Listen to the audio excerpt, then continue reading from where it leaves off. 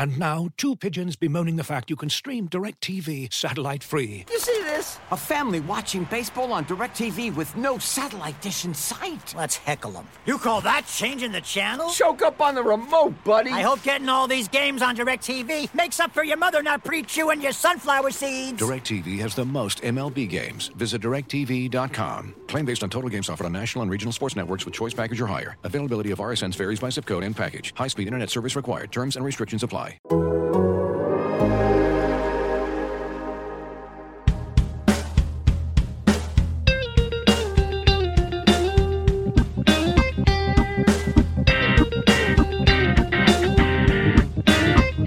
Welcome to Rates and Barrels. It is Monday, December 27th. Derek Van Riper here with Eno Saris. Final days of 2021, our very last Rates and Barrels of the 2021 calendar year. You know, someone is in victory formation. I'm not sure it's us. So I think we're on the other side of a lopsided score in 2021. Limping to the end. Well, it's just two L's in a row. I think 2020 and 2021 have to be L's overall for us, even though I think from a podcast standpoint and from personal standpoints, they were probably fine and W's, relatively speaking. But hey, we're going up. We're moving in the right direction. If there's any San Diegans listening, we can drown our sorrows together. Pure Project on the 30th. Happy hour, sort of 5 to 7-ish.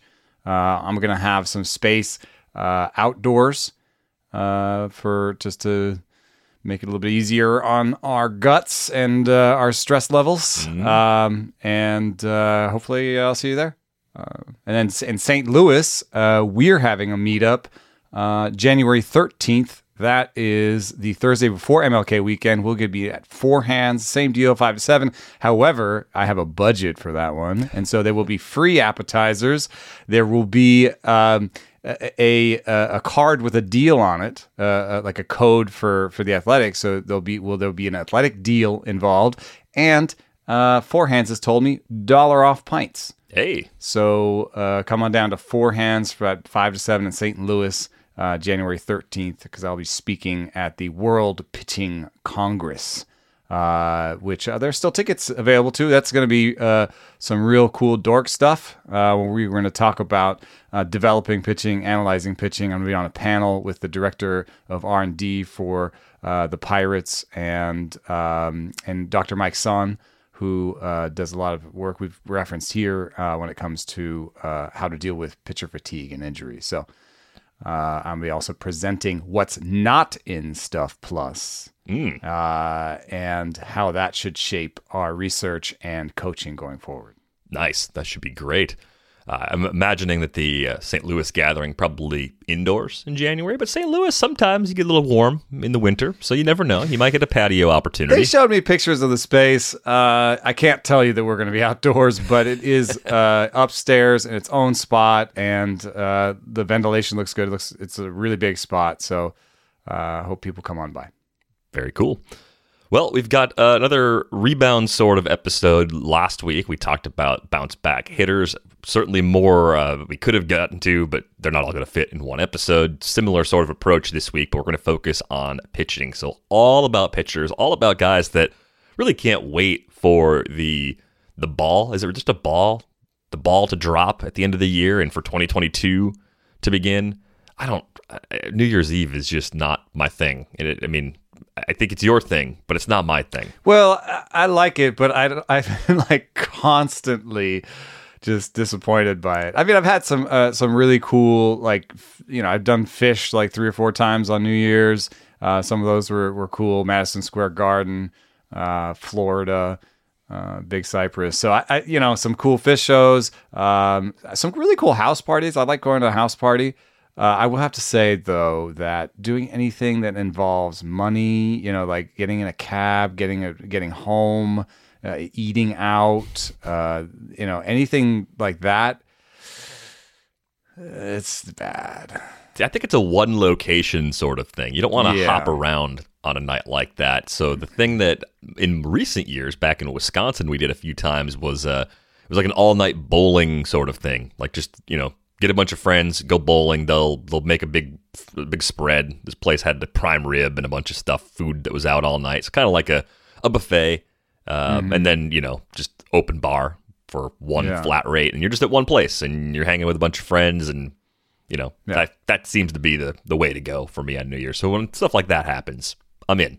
I'm interested. Like the very worst thing you could do is go to Times Square. I used to live near Times Square. I used to live in Hell's Kitchen. And we would just pass along like little tidbits we heard from people who went like, oh man, did you hear? Like he had to pee himself because he just wasn't going to make it to the bathroom. Yeah, he knew that he wouldn't make it to the bathroom, and that getting back to the spot where he was with the people he was with was going to be more of a hassle than peeing himself and dealing with that. Like that's I had friends who like wore diapers just for that reason. Wow. Yeah.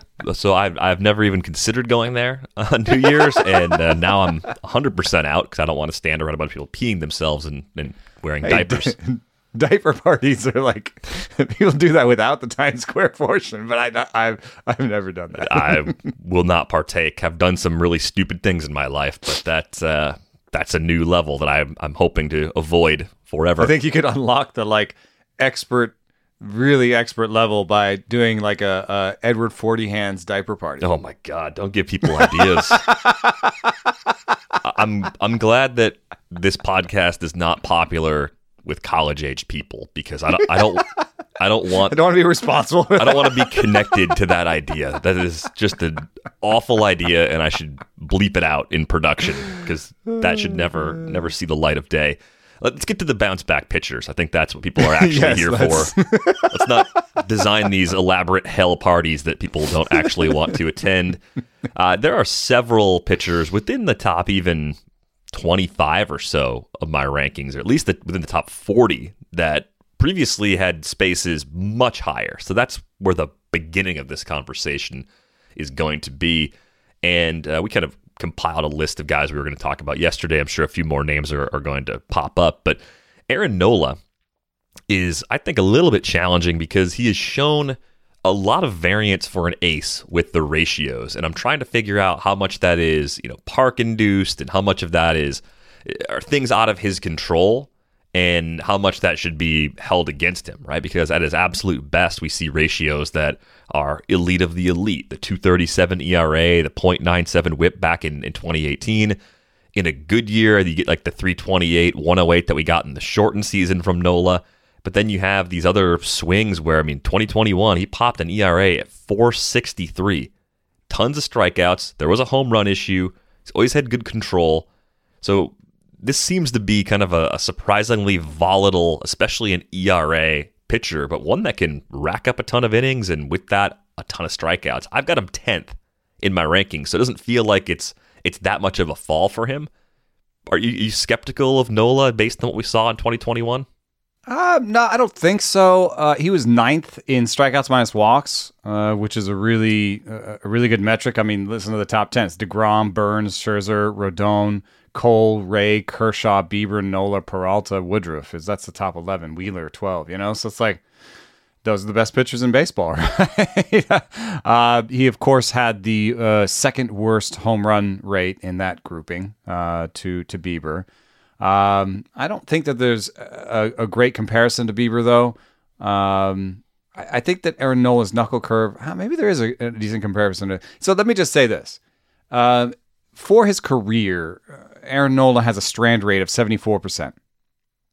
Last year was his worst year. So strand rate is like how often you leave your runners on base, right? And last year was the worst year of his career. He had a 66.8% strand rate.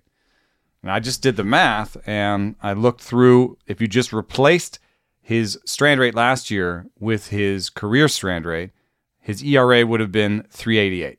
Okay. Better. His career ERA is 3.68. So I think there's a little bit of a double-edged sword there, and it kind of happens at every turn when I look at Nola. So, like, if you look at his pitches, his velo went up last year. The ride on the four seam went up. The changeup dropped more. His release point went up. Every pitch got better, except the sinker went from 89 to 79 stuff plus and was worse for him. And so I just wonder if he's a good whip, good strikeout, home run guy. We've seen a lot of those guys over the years. This isn't a totally new sort of profile. No. And so I just think that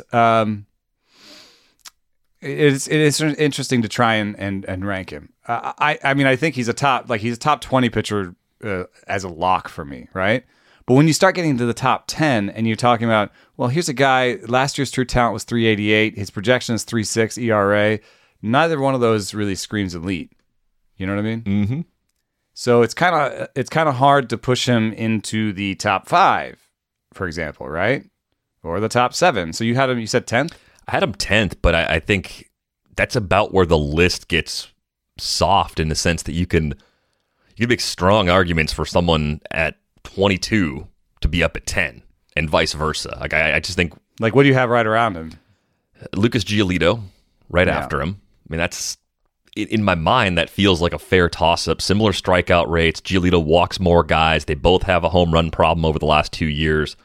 Giolito's ERA has been better by about 3/4 of a run during that span, which I think is a big part of that's the park. But his projected ERA is worse, right? At least by Steamer. And if you look at, I mean, I've got Stuff Plus and Location Plus columns in the rankings that I'm working on, and it's just like, okay, like Giolito's stuff's a little better, Nola's location's a little better. Like that's enough. Those guys seem so similar. I mean, maybe they're both a little overrated. I have Freddie Peralta, one spot behind both of them, right behind Giolito. I think with Peralta, you're getting more Ks, but you're taking more walks. I'm curious to see if that home run rate stays as low as it's been for Freddie. I mean, it's possible. It's possible that I'm underrating Freddie Peralta, which are words that I'd never thought I would say out loud. In terms of stuff and location, Freddie Peralta is the only one that has any red in him in like the top 15 or 20 almost. You know what I mean? Right. Just slightly below average, but just that faintest little shade of red with the conditional formatting. But then, you're already starting to pick nits in everybody else. Like Robbie Ray had slightly below average stuff, and he's the next guy below Freddie Peralta on the list. And this is my larger point.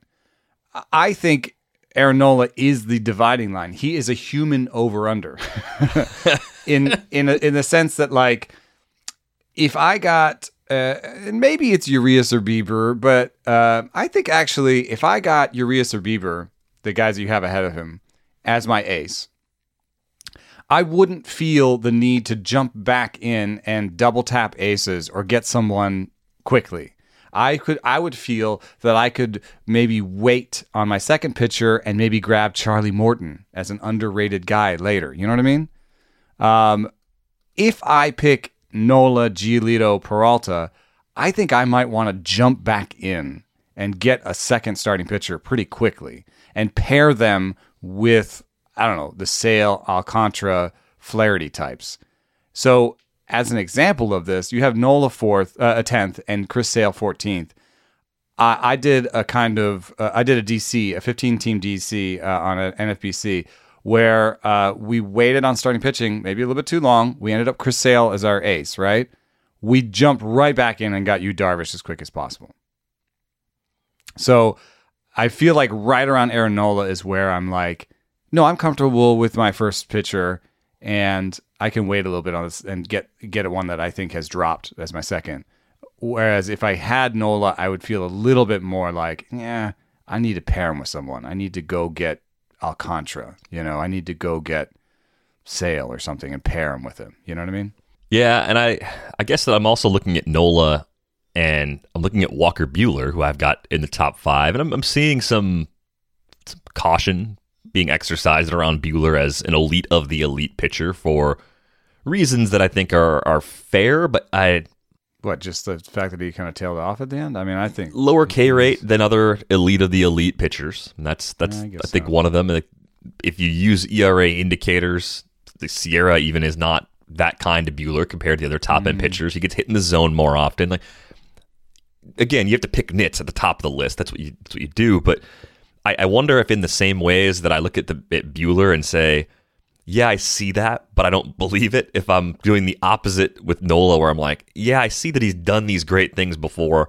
I just think the park is working so hard against him that he's unlikely to do it. He's more likely to me to slightly underperform expectations and deliver that high threes ERA than he is to crush and get us a 325 or something along those lines again. And I think Buehler's the opposite. The only response I have is, I mean, I think I largely agree with you. The only response I have is that near the end of the season, his sinker was regaining some of its sink. So there is like an Aaron Nola in there where he has great sink on his sinker, and he does have this better four-seamer and the best changeup. Like, I think there could be some really tiny tweaks where, it all kind of comes together. But also, you look at your top 15, and him and Bieber are the only ones that returned less than $10 last year. Mm-hmm. So, if someone pushed Peralta or Giolito ahead of him, I wouldn't yell. Victorinox, the makers of the original Swiss Army knife, have been a reliable companion for life's everyday challenges, mastering functionality, innovation, iconic design, and uncompromising quality with its products. The Victorinox Swiss Army knife provides you with all the things you don't think about until you need it. Tweezers, a screwdriver, and even a corkscrew. With the Victorinox Swiss Army knife, you can be prepared to master everyday life. You can find Victorinox Swiss Army knives at Dick's Sporting Goods. Looking for an assist with your credit card, but can't get a hold of anyone? Luckily, with 24/7 US-based live customer service from Discover, everyone has the option to talk to a real person anytime, day or night. Yep, you heard that right. You can talk to a real human in customer service at any time. Sounds like a real game changer if you ask us. Make the right call and get the service you deserve with Discover. Limitations apply. See terms at discover.com/creditcard. Same as the conversation last week with the hitters. I think you have the guys that were hurt, the guys that were hurt and missed time, right? That's Bieber. I would say Yu Darvish probably falls into the guys that were clearly hurt but not missing that much time as a result of it, and then performance tailed off, and you have to kind of untie that from just aging and in a 2020 season that was above expectations in a way that we didn't really think lose he could that do. much velocity either. So it's not like you point to something or stuff, like his stuff plus numbers are excellent, top 15 in among starters. Yeah. The two guys that I think I'm quite a bit higher than the room on right now, at least based on early ADPs. And this could change. People do their research. They make their decisions, shift things around. You talk on your podcast. Podcasts happen. Well, they're groupthink, hive mind, like that kind of stuff happens. DVR hype, collective hype. I don't think it's necessarily me persuading other people as much as it's just like, hey, I got to look at Darvish again. DVR might have something he's right about, so I'm going to dig into it too. And people make their own decisions. I believe that. I think I'm higher on Darvish and Charlie Morton than the field by quite a bit, because whereas they're clustered together as like back of the top 90 overall picks, which means they're late 6th rounders in 15 teamers, I've got them kind of pushed up with late 4th rounders. I've got them sitting next to Jack Flaherty, Logan Webb, I got them ahead of Kevin Gossman. I don't see what really separates those guys from Darvish and Morton. I think age is being like weighted way too heavily against both of them. And with Darvish, and it's not clear that age is a huge big deal when it comes to established starting pitchers. Yeah, I'm caring less and less about that as time goes on. And I think with Darvish, the Adam Wainwright rule, the Max Scherzer rule, the Justin Verlander rule. Yes, I know he blew out his elbow, but he's still a really good pitcher. I think the other thing that I'm having a hard time with Darvish is for about a half season, he was extending what he did in 2020, right? Up through July 3rd, 2.65 ERA, 0.95 whip. Right?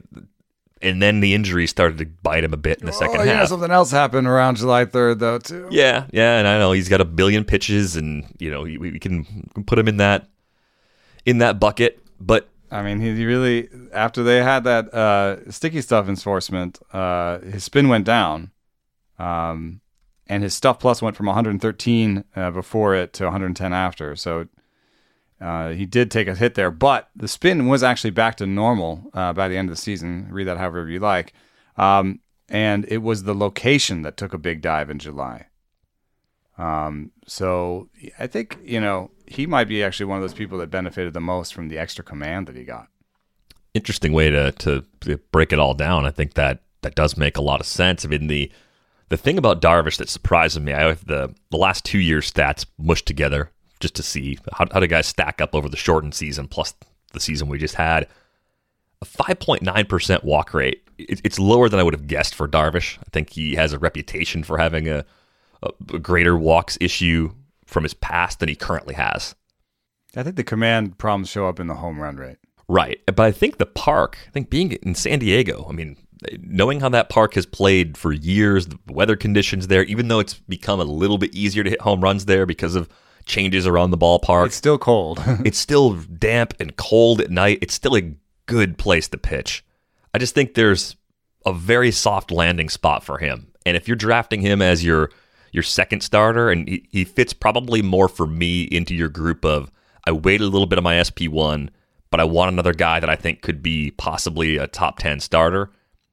He's the kind of guy that I'm turning to in that scenario, especially because it makes sense to me that he could come out and give us a 3.5 ERA, a really nice tidy whip, and plenty of strikeouts. And I think, there's slightly above average health risk, but not ridiculous health risk with Darvish overall.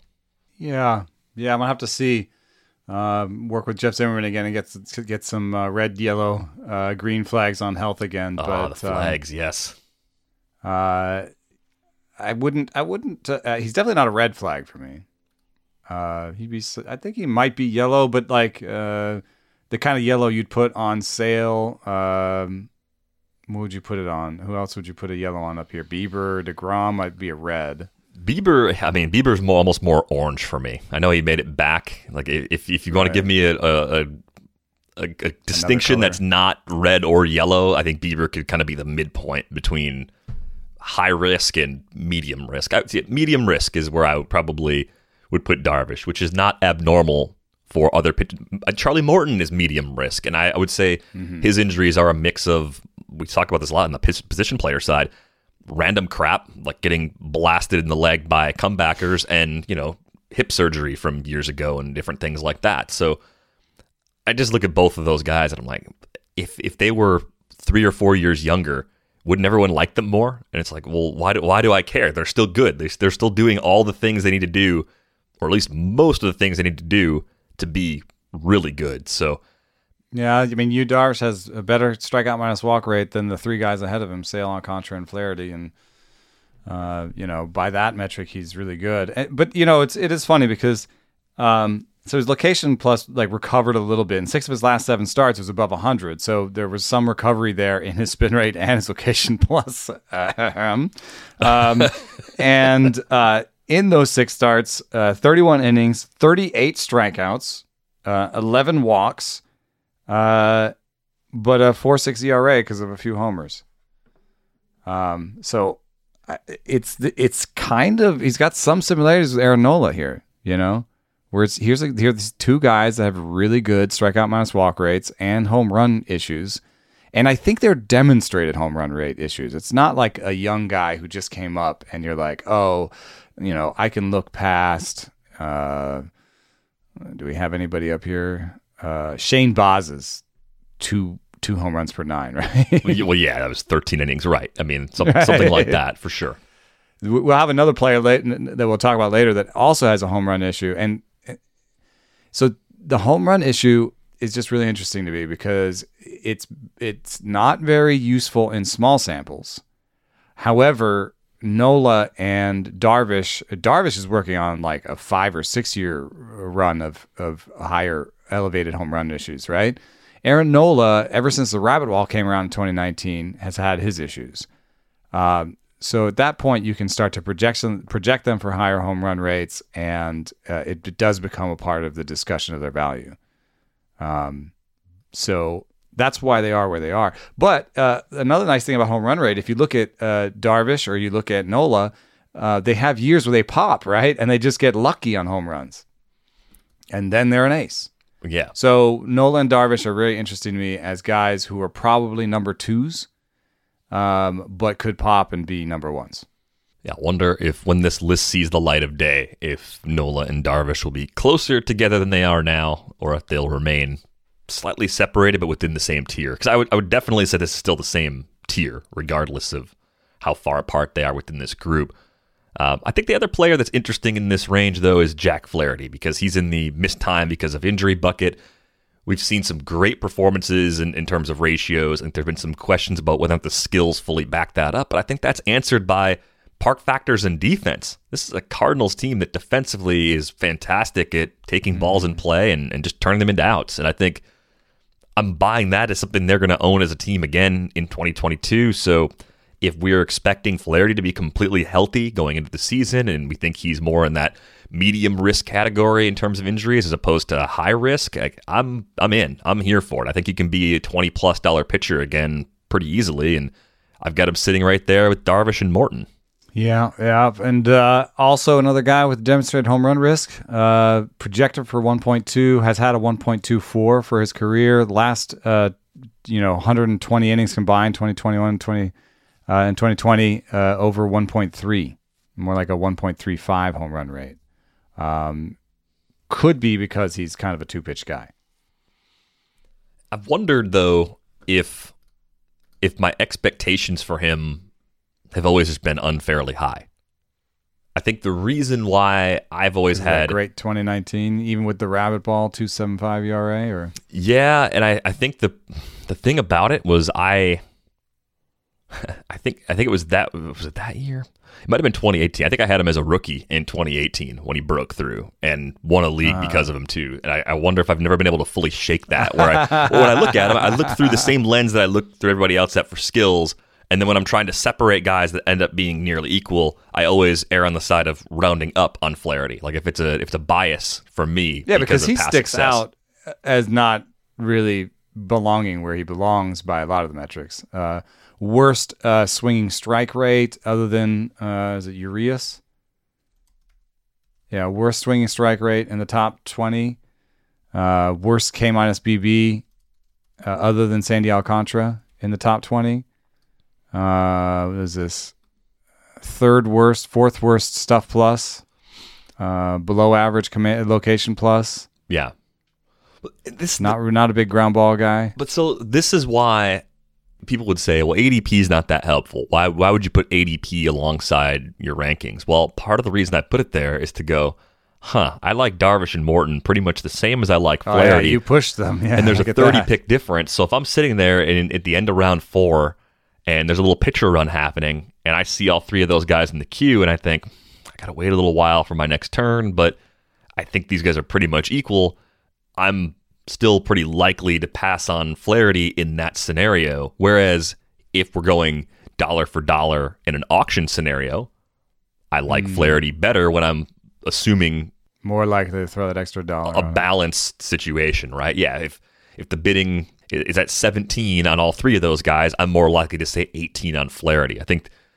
I don't know how to fully convey that other than maybe like writing a disclaimer at the top of the rankings and explain that, but that's like the part of team building and making decisions in the moment that no matter how much we talk about what we think of players and how to play the game, I feel like that's the hardest thing to teach. It's like making the finite, the littlest adjustments, trying to play the room correctly. I did it during the Christmas-ish movie draft. I thought Britt was going to take Home Alone 2 with her 2 picks on the wheel.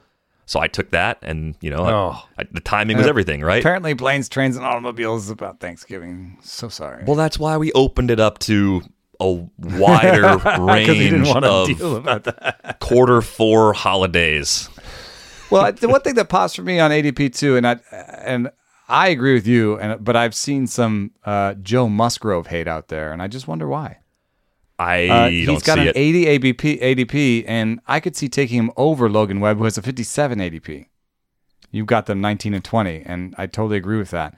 Logan Webb has the highest in-zone contact rate of anybody in the top 25, I think. Yes, and I think that I know he's about ground balls, but like K's matter. I struggle with this one a lot. I think with Logan Webb, if you follow the projections, I've got him ranked a little too high. I'd rather give up a quarter run in projected ERA to get 0.06 whip back on the other side. I think that's a trade I'd err on the side of Musgrove with. I think it's also what else do you use to break ties when you're looking at similarly skilled pitchers? Like what else comes through your mind? Does team quality come into your mind? Does bullpen quality come into your mind? Does run support come into your mind? Like those things have always I've always thought about all those things in Park. And Parks.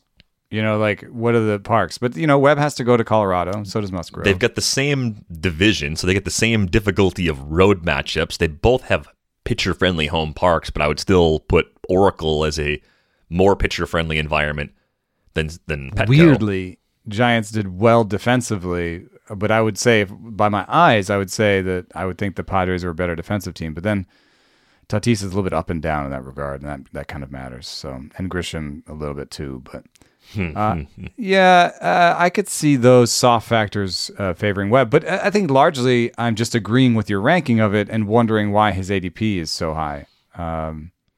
I take Musgrove over Barrios, who's got a 70 ADP. I think I'd take Musgrove over Gossman even with the new park and division factors. Yeah. I'd take Musgrove. I'd personally take Musgrove over Webb, but that's that you have them 1920 like I said. I'd take Musgrove over Max Fried, who's a 70 ADP. Dude. I take Musgrove. Well, we'll talk about this guy later. But I know this is supposed to be like a bounce back focus show, and I know. But we have the ranks in front of us. But now we're in it. Like this is what happens. This is why. Well, when you're evaluating bounce backs, you have to talk about them in context of the other pitchers, right? Like you have to talk about where you would take Aaron Nola, and what you would do if you took Aaron Nola, because that helps people understand how much of a bounce back you think is coming. Yeah, I mean, Musgrove, I do think carries the medium injury risk based on stuff that happened prior to him getting to San Diego. So that's one of the things that I would just point out is like one of the few things I'm worried about with him is health. But I think people are just overreacting to the shape of the season. Probably. Let me look at these. I'm going to get his season splits in front of me because I remember he kind of blew the doors off the league in the first half, right? But I just don't think that people figure out pitchers, 2.93 first half ERA, 3.47 second half ERA, 4.64 September ERA. Like, which of these things do I not care about? It's the 4.64 September ERA. Hint, hint. But I think that shapes people. March 1.24 ERA, September 4.64 ERA. What was it for the year? Really, really good. Yeah, I mean, season ERA for Musgrove, 3.18? Yeah. It's good. I'm all over that. Let's get to another bounce back guy that's a little lower in the rankings and going a little bit later. Well, a little bit later than some of the names we talked about, but not all of them. Luis Castillo.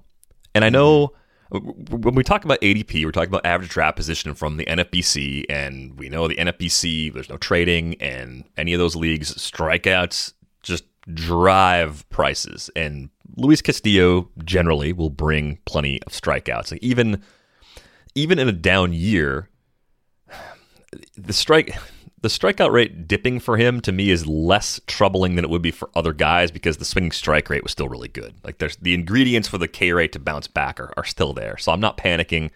Projections I think have him for 210 Ks. The Steamer projections have him at 210 Ks and 192 innings. I'm not really quabbling with that.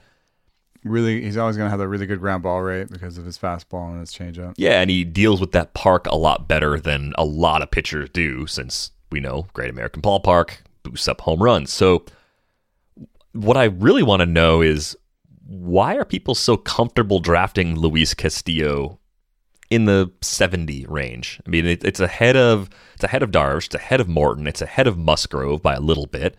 It's ahead of Dylan Cease. It's ahead of Trevor Rogers and Shane McClanahan. I have all those guys ahead of Luis Castillo because I do think we're seeing some warts. And I guess the other related question is, if you see something like a decline in velocity over part of a season, even if it's a cold part of the season, how much does that matter to you in the long run? If the velocity comes back later, do you look at it and say, you know what? It was something with conditions or a minor injury that's not an issue anymore. We can forget about it, or does it stay on the resume? Does it stay in the permanent record? It's interesting because he's had this issue before, and people have, pointed to the cold months. And to me, I'm like, okay, well, that's a nice explanation, but it's also going to be cold next year. Right? More likely than not, it will still be very cold in April and May in a lot of the places where he's going to pitch. So if you have to bake this in, then you have to bake this in next year. I mean, I can tell the story that everyone is telling about Luis Castillo. 89 stuff plus in the first 11 starts. After June 1, when it got warm, 103 stuff plus. Market improvement. Mostly in the fastball where the velocity came up. The change got better a little bit. So I can tell that story the same way everybody else is telling. Oh, the warm weather, velo, better. But I have to tell you, man, it's going to be cold again next year. And the thing that really leaps off the page for me is $0 earned last year by the RotoWire auction calculator. Now, when we're talking about Yu Darvish bouncing back, he gave you $9 last year. You know? Who were the other? When we talk about Aaron Nola bouncing back, he gave you $7, right? So I think in a way you can be like, okay, worst case scenario, I get like a number 3 or 4 with my Nola or Darvish pick, right? I still get $7 back. With Castillo, the worst case scenario is demonstrated 0. Right. SP6. In 190 innings. So it's not like 0 because he got hurt. He pitched 190 innings and gave you $0. So I know you could have maybe played the game where you didn't play him as much early in the season or traded for him midseason and maybe you got better, but that just leaps off the page for me. The other thing that leaps off the page for me is that I know what you're saying about the strikeouts, but some function of that is bulk and the bulk projection, right? He's not a standout in strikeout rate. Like even where you have him ranked at 29th around him, Frankie Montas, 26.6% K rate to Luis Castillo's 23.9, if you're talking about percentage. Alek Manoah, 27.7. Shane McCann, 20. Trevor Rogers, 28.5. Like these people are dwarfing him. Baz and Lynn behind him, dwarfing him in strikeout rate. And the thing that makes me nervous is he's changeup first. He's changeup first, and changeups have the weakest relationship to overall strikeout rate. So the quality of your changeup has the weakest relationship to your overall strikeout rate because changeups do give you weak contact.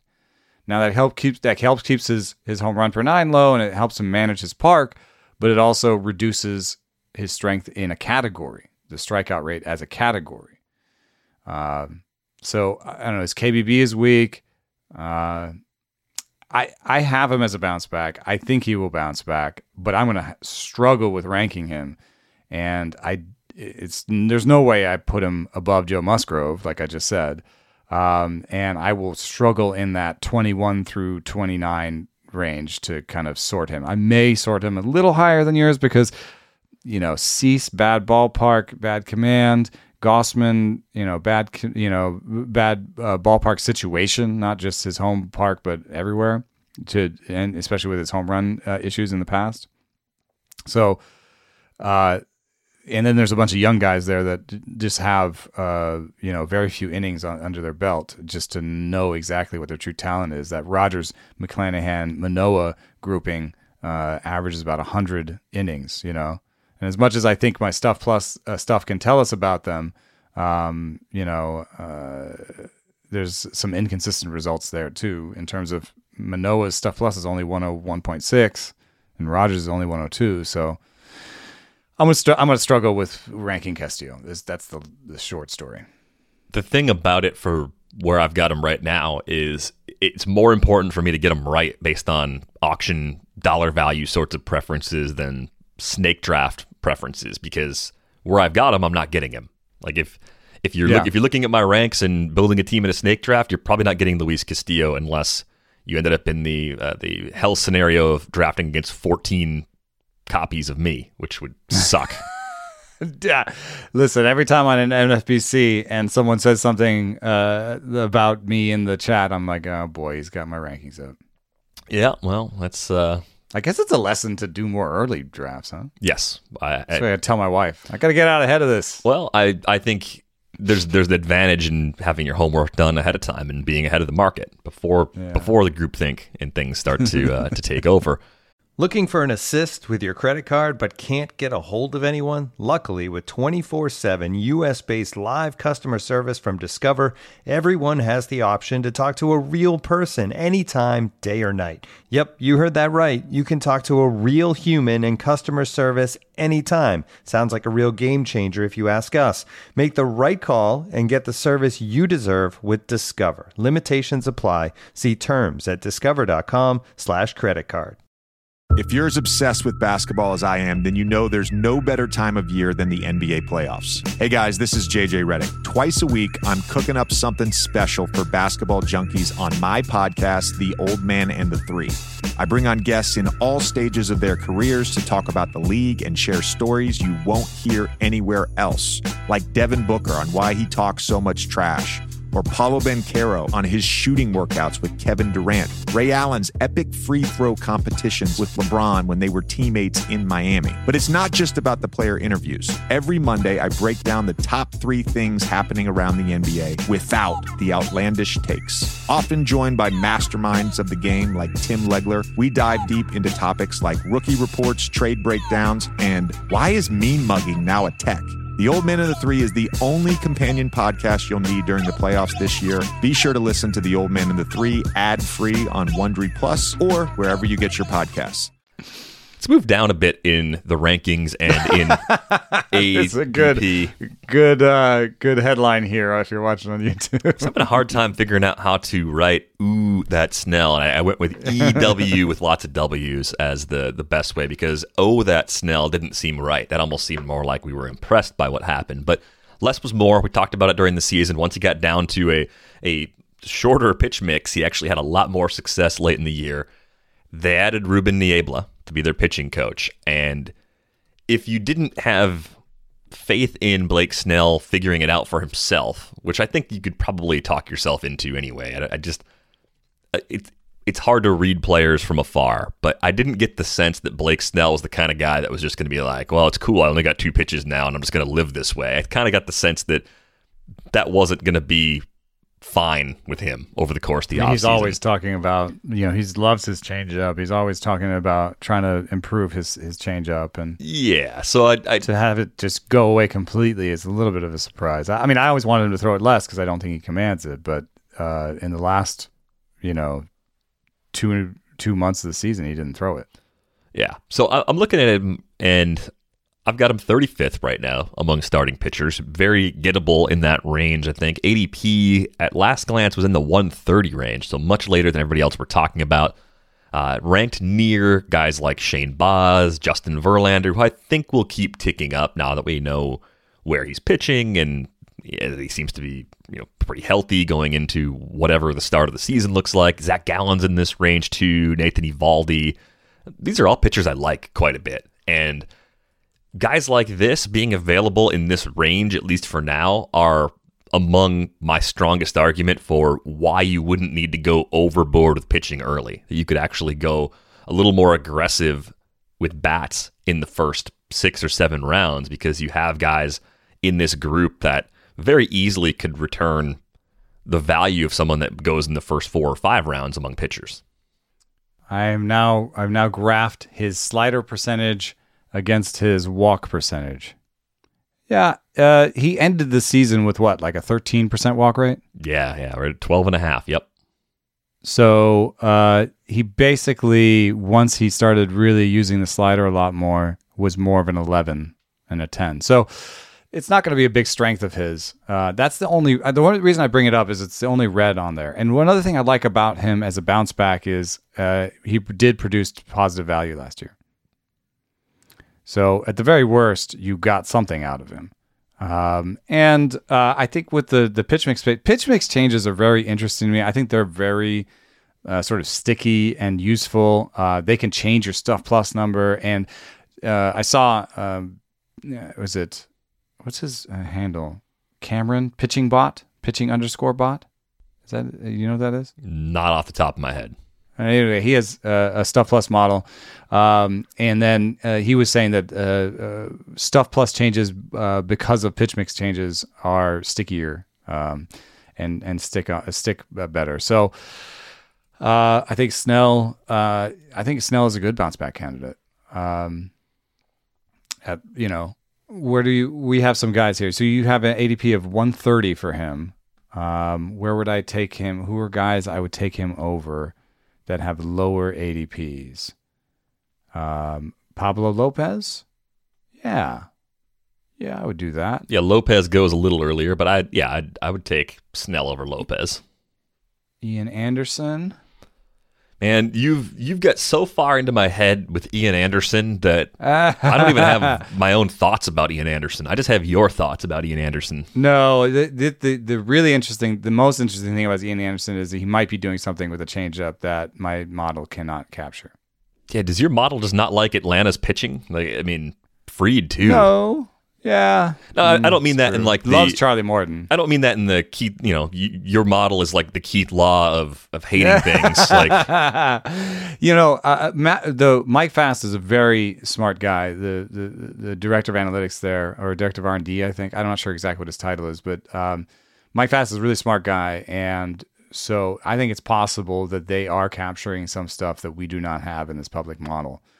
With regards to Ian Anderson, I think it would have something to do with possibly arm speed or something unique about his high release point and use of changeup.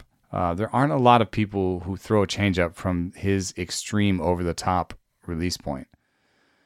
I know I have release point in my model, but there could be some relationship between the way his arm looks coming from that release point and the quality of his changeup that we're just not capturing. And it's getting to the point now where he's demonstrated results on that changeup that far outweigh the grades that these pitching models put on it. So yeah, I think that one's a really tough one to figure out. But the projections model, we're not the only ones having trouble with this. Look at the Steamer projections for Ian Anderson: 4.07 ERA, 136 WHIP. Yeah, and I think when you have a lot of the inputs spread out on the table, and then you have the projection next to them, and you compare that to everybody else, you end up getting maybe too caught up in something that's being counted multiple times. And I think that could be happening a little bit to Ian Anderson, because if I sort of carve out the pitchers between Ian Anderson and Luis Castillo, and I just look at the skills and start thinking about general flaws, they're very similar pitchers. So it's hard to see, 10 pitchers between those two guys. So either Castillo's too high or Anderson's too low. I mean, they should be closer together somehow, and I'm not sure which direction that should be necessarily. Yeah.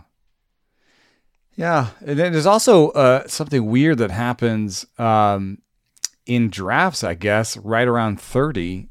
So you have Lance Lynn 30, right? And he's got a 59 or 60 ADP. Yeah, so I will have zero Lance Lynn at you probably won't have the current time. I'll probably just miss out. But but the guys ahead of him, only Shane McClanahan has a number over 101, right? So, in your top 30, the worst pitchers are being taken around 80 and 90, right? Yeah. And then outside of your top 30, the best pitchers are being taken at like 120. There is like a shelf where I think people abandon pitching for a few rounds and go after, I think, probably the last year's versions of Bryant and Altuve, which would be like Bellinger and Yelich this year. Those guys are kind of falling into that space between the SP2s and the SP3s. Yeah. So there's that. The answer could be taking Cody Bellinger around early. After our last podcast, if you buy that, so that at 110 you'll have your pick of Snell, Ian Anderson, Pablo Lopez, Rodon. Yeah. You'll if you identified somebody in there that you really want, if you pop them up to like 110, you will get them. That's what's going to happen between now and March. Like those guys that are great values in that range right now, in the 110 to 150 range among starting pitchers, they're gonna close the gap. That will certainly happen. Yeah. As certain as anything with this sort of market. But I do think that shelf exists. I think that's a real thing. I think there is. Because I think about it in terms of the way I draft. I'm like, oh yeah. you look at the rankings, you're like, there's no top 30 pitchers left. I'm going to go take a hitter. This is where I think you have to like very consciously plan around the market and get away from the patterns everybody else is in, because you're more likely to get the players you actually want if you can break out of that pattern. If you're kind of just following the waves of what's happening in the room, you're much more likely to get sniped because you're cutting it too close on the players that you want at each opportunity. You're like, oh, usually this guy goes here, so I'm going to keep waiting. Oh, no, he went 3 picks before me. Yeah, and you don't want to be following the same patterns as everybody else. Exactly. And then that's why I'm not that big on making sure I double tap pitchers in the first 4 rounds, because every time I do that, my team looks the same as everybody else's, and I'm trying to get the same players at the same time as everybody else, you know? Yeah. I find that if I only come out of the first 4 rounds with one pitcher, there's a little bit of fire under my ass to get more pitchers because I'm a little behind. However, I'm always kind of thinking about pitchers in my drafts, and so I find that I just have better hitters if I do that. But also looking at the sort of shelf thing, I think there's an amazing thing that happens here between 30 and 33, and it is our next bounce back pitcher. Segue. Lance Lynn has an ADP of 59.8 right now, and Zach Gallen at 33 has on your rankings has an ADP of 150. Yes, and the things that we've always loved about Zach Gallen, command, are still true. Deep pitch mix. The thing about Zach Gallen that I am really warming up to as well is that I didn't think the Diamondbacks were going to be as bad as they were in 2021. So there's like the just automatic rebound. A team bounce back? a team bounce back where they just can't be that bad again. Plus, there's talent coming up. It's a team that's going to get better. They're going to bring some young players up. They're going to be... Alec Thomas, excited about him. Alec Thomas. We were talking about the NL West on the Athletic Baseball show just a few days ago, and Keith Law is all over Corbin Carroll actually making a debut this year too. So you bring up Carroll, you bring up Thomas, you play Dalton Varsho every day. Ketel Marte is healthy. Carson Kelly's not bad behind the plate. Maybe Seth Beer adds a little punch at first base. You add a free agent maybe along the way, like a mid-tier guy. Suddenly that's a team that's getting a lot better. Now, I don't know why they signed Mark Melancon. Maybe they think they can hang around, trade him, whatever. Anyway, I think their philosophy generally, actually, that was a weird signing, but I think their philosophy generally is like, let's try and be an 86-win team every year. Right. That's what I've seen from them. Playing the middle, and part of playing the middle for them is that Zach Gallen might be an ace. Like that's still a possibility. And I think if you can get a guy who might be an ace at pick 150, and we're talking about him as a inside the top 50 guy this time next year, you did really well. Like that's a great pick in that range. I don't think he's going to stay at 150. I think he's definitely among the guys that will creep up in ADP. If his 100%. March ADP isn't closer to 100 than to 150, I'd be surprised. So, be prepared for that. If you really like Zach Gallen, you're probably going to have to move him up a couple of rounds from where he was going at the beginning of draft season. I mean, you got him ranked among a bunch of people who all have ADPs of about 30 or 40 more lower than him. And his Stuff Plus and Location Plus are better than Blake Snell. Both his Stuff Plus and Location Plus are better than Blake Snell, Marcus Stroman, Logan Gilbert, Pablo Lopez, Ian Anderson, Lance McCullers,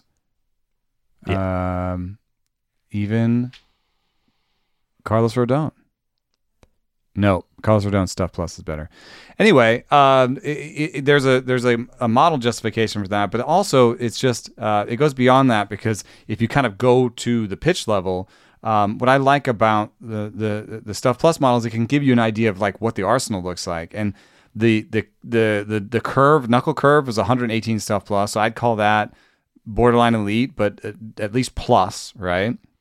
The four seam was 109, the changeup was 105, the slider was 103, and the cutter 100. So I see a plus pitch and then 4 above average pitches, average or above average. The only thing that makes me worry is it's soft velo. I mean, it really is, and it got a little softer at the end of the season, and the four seam ended closer to 100 Stuff Plus at the end of the season. So that's the only thing that makes me worry. And I think that is an interesting worry because as a prospect coming up, people wondered about the velo. So if you have the benefit of waiting till spring training and you hear he's touching 96, then I would jump him into the top 25, I think. Like, I would get really excited. It's the only asterisk I have on the entire package is the fastball velo. Yeah, and, we've seen plenty of guys add a couple ticks. He's young enough, especially, where it doesn't seem that far-fetched that Zach Gallen would come out throwing harder. He had injury last year. Yeah. We don't know how that affected him. It was a very weird injury. He ended up still throwing through it. I think he got basically... I couldn't figure this out, but I think it's because he injured himself swinging. So I think he hurt his wrist swinging, and there was like a small flat fracture that was non-displaced, I think, which is you don't need surgery and you don't even need a cast. You're just supposed to give it rest.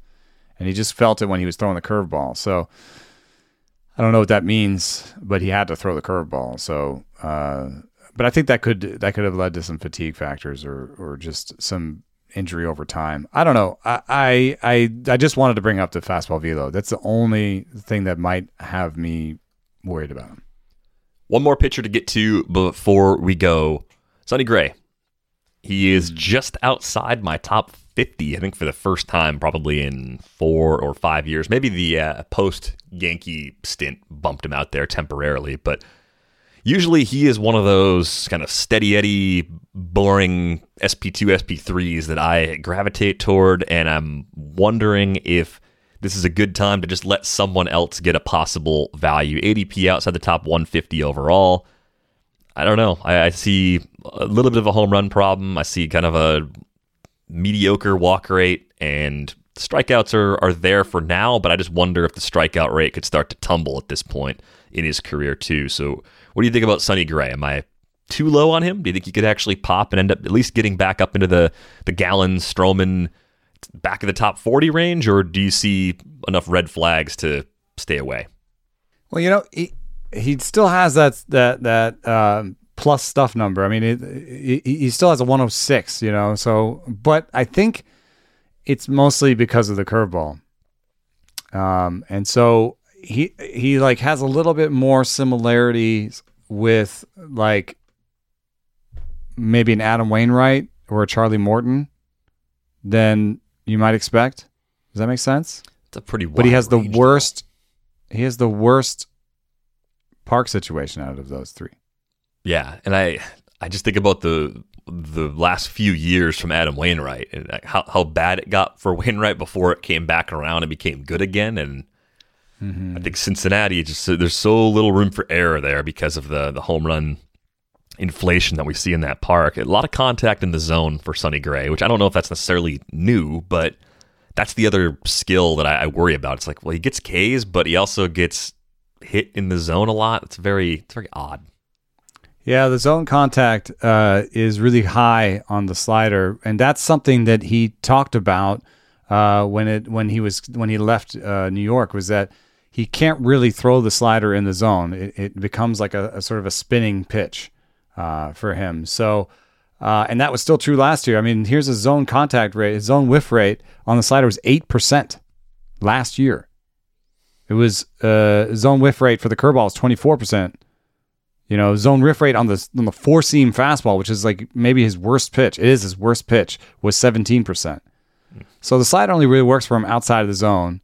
And in terms of plus pitches, it's really the sinker and the slider, but the slider doesn't really work in the zone that well. So it's an interesting combination of pitches, but I have to say I believe in him more than you. I believe in him a little more than you. I would have him higher. I just look at that stuff. I look at the strikeout rate. 27% is an excellent strikeout rate. If you put him among Gilbert, Lopez, and Ian Anderson at the back end of the 40, he would have the best strikeout rate in that grouping. Yeah, I think the highest I could go, just looking at stuff and location and guys ahead of him, would be right behind Logan Gilbert. And then you're kind of choosing, do you want the young guy that could be tracking towards something much better, or do you want the old guy who's more likely to just bounce back to $12 to $15 status? And that probably depends on who you have on your roster already. In a vacuum, I would prefer Gilbert, but that's as high as I could probably get with Sonny Gray right now. And I think I'll have him probably somewhere in that back end top 40. But I mean, hey, it's a 10 pitcher gap, and it does get fuzzier after you leave 30 behind, which is why there's that shelf, right? Mm-hmm. Yeah, I think I'd have him a little higher. I just I believe in the sinker cutter curve combo. I know the slider. I just think he can spin it. You know what I'm saying? Like, I think he can spin it, and spin is one of the best things in terms of aging. That's not something that I've necessarily been able to prove, but it is something I've heard from coaching types and like team analysts. So, and if you look around at the guys who survived the longest, Rich Hill, Adam Wainwright, Charlie Morton types, they can spin it. So I see a relationship there with, 3 breaking balls. The sinker is still good, and the strikeout rate is still good. So I'm a believer. Well, we got to go. A few things before we go. You can get a subscription to The Athletic, 33% off the first year at theathletic.com/ratesandbarrels. That gets you everything on the site, all for one low price. I highly suggest you do that if you haven't done that already. If you have any thoughts about doing Edward 40 hands in any form on New Year's, don't do it. That is a horrible idea. You will be much happier not doing that and doing almost anything else. So do not do 40 hands. We are not endorsing 40 hands on New Year's. I never know. I was just joking. You can follow us on Twitter. He's at Enoceris. You can Don't do the diaper party. No, do not do that. You can find Britt at Brit_Droll. You can find me at Derek Van Riper. And of course, be sure to hit the like button on this video if you're watching us on YouTube. But that is going to do it for the 2021 episodes of Rates and Barrels. We are back with you next week. Thanks for listening, and Happy New Year.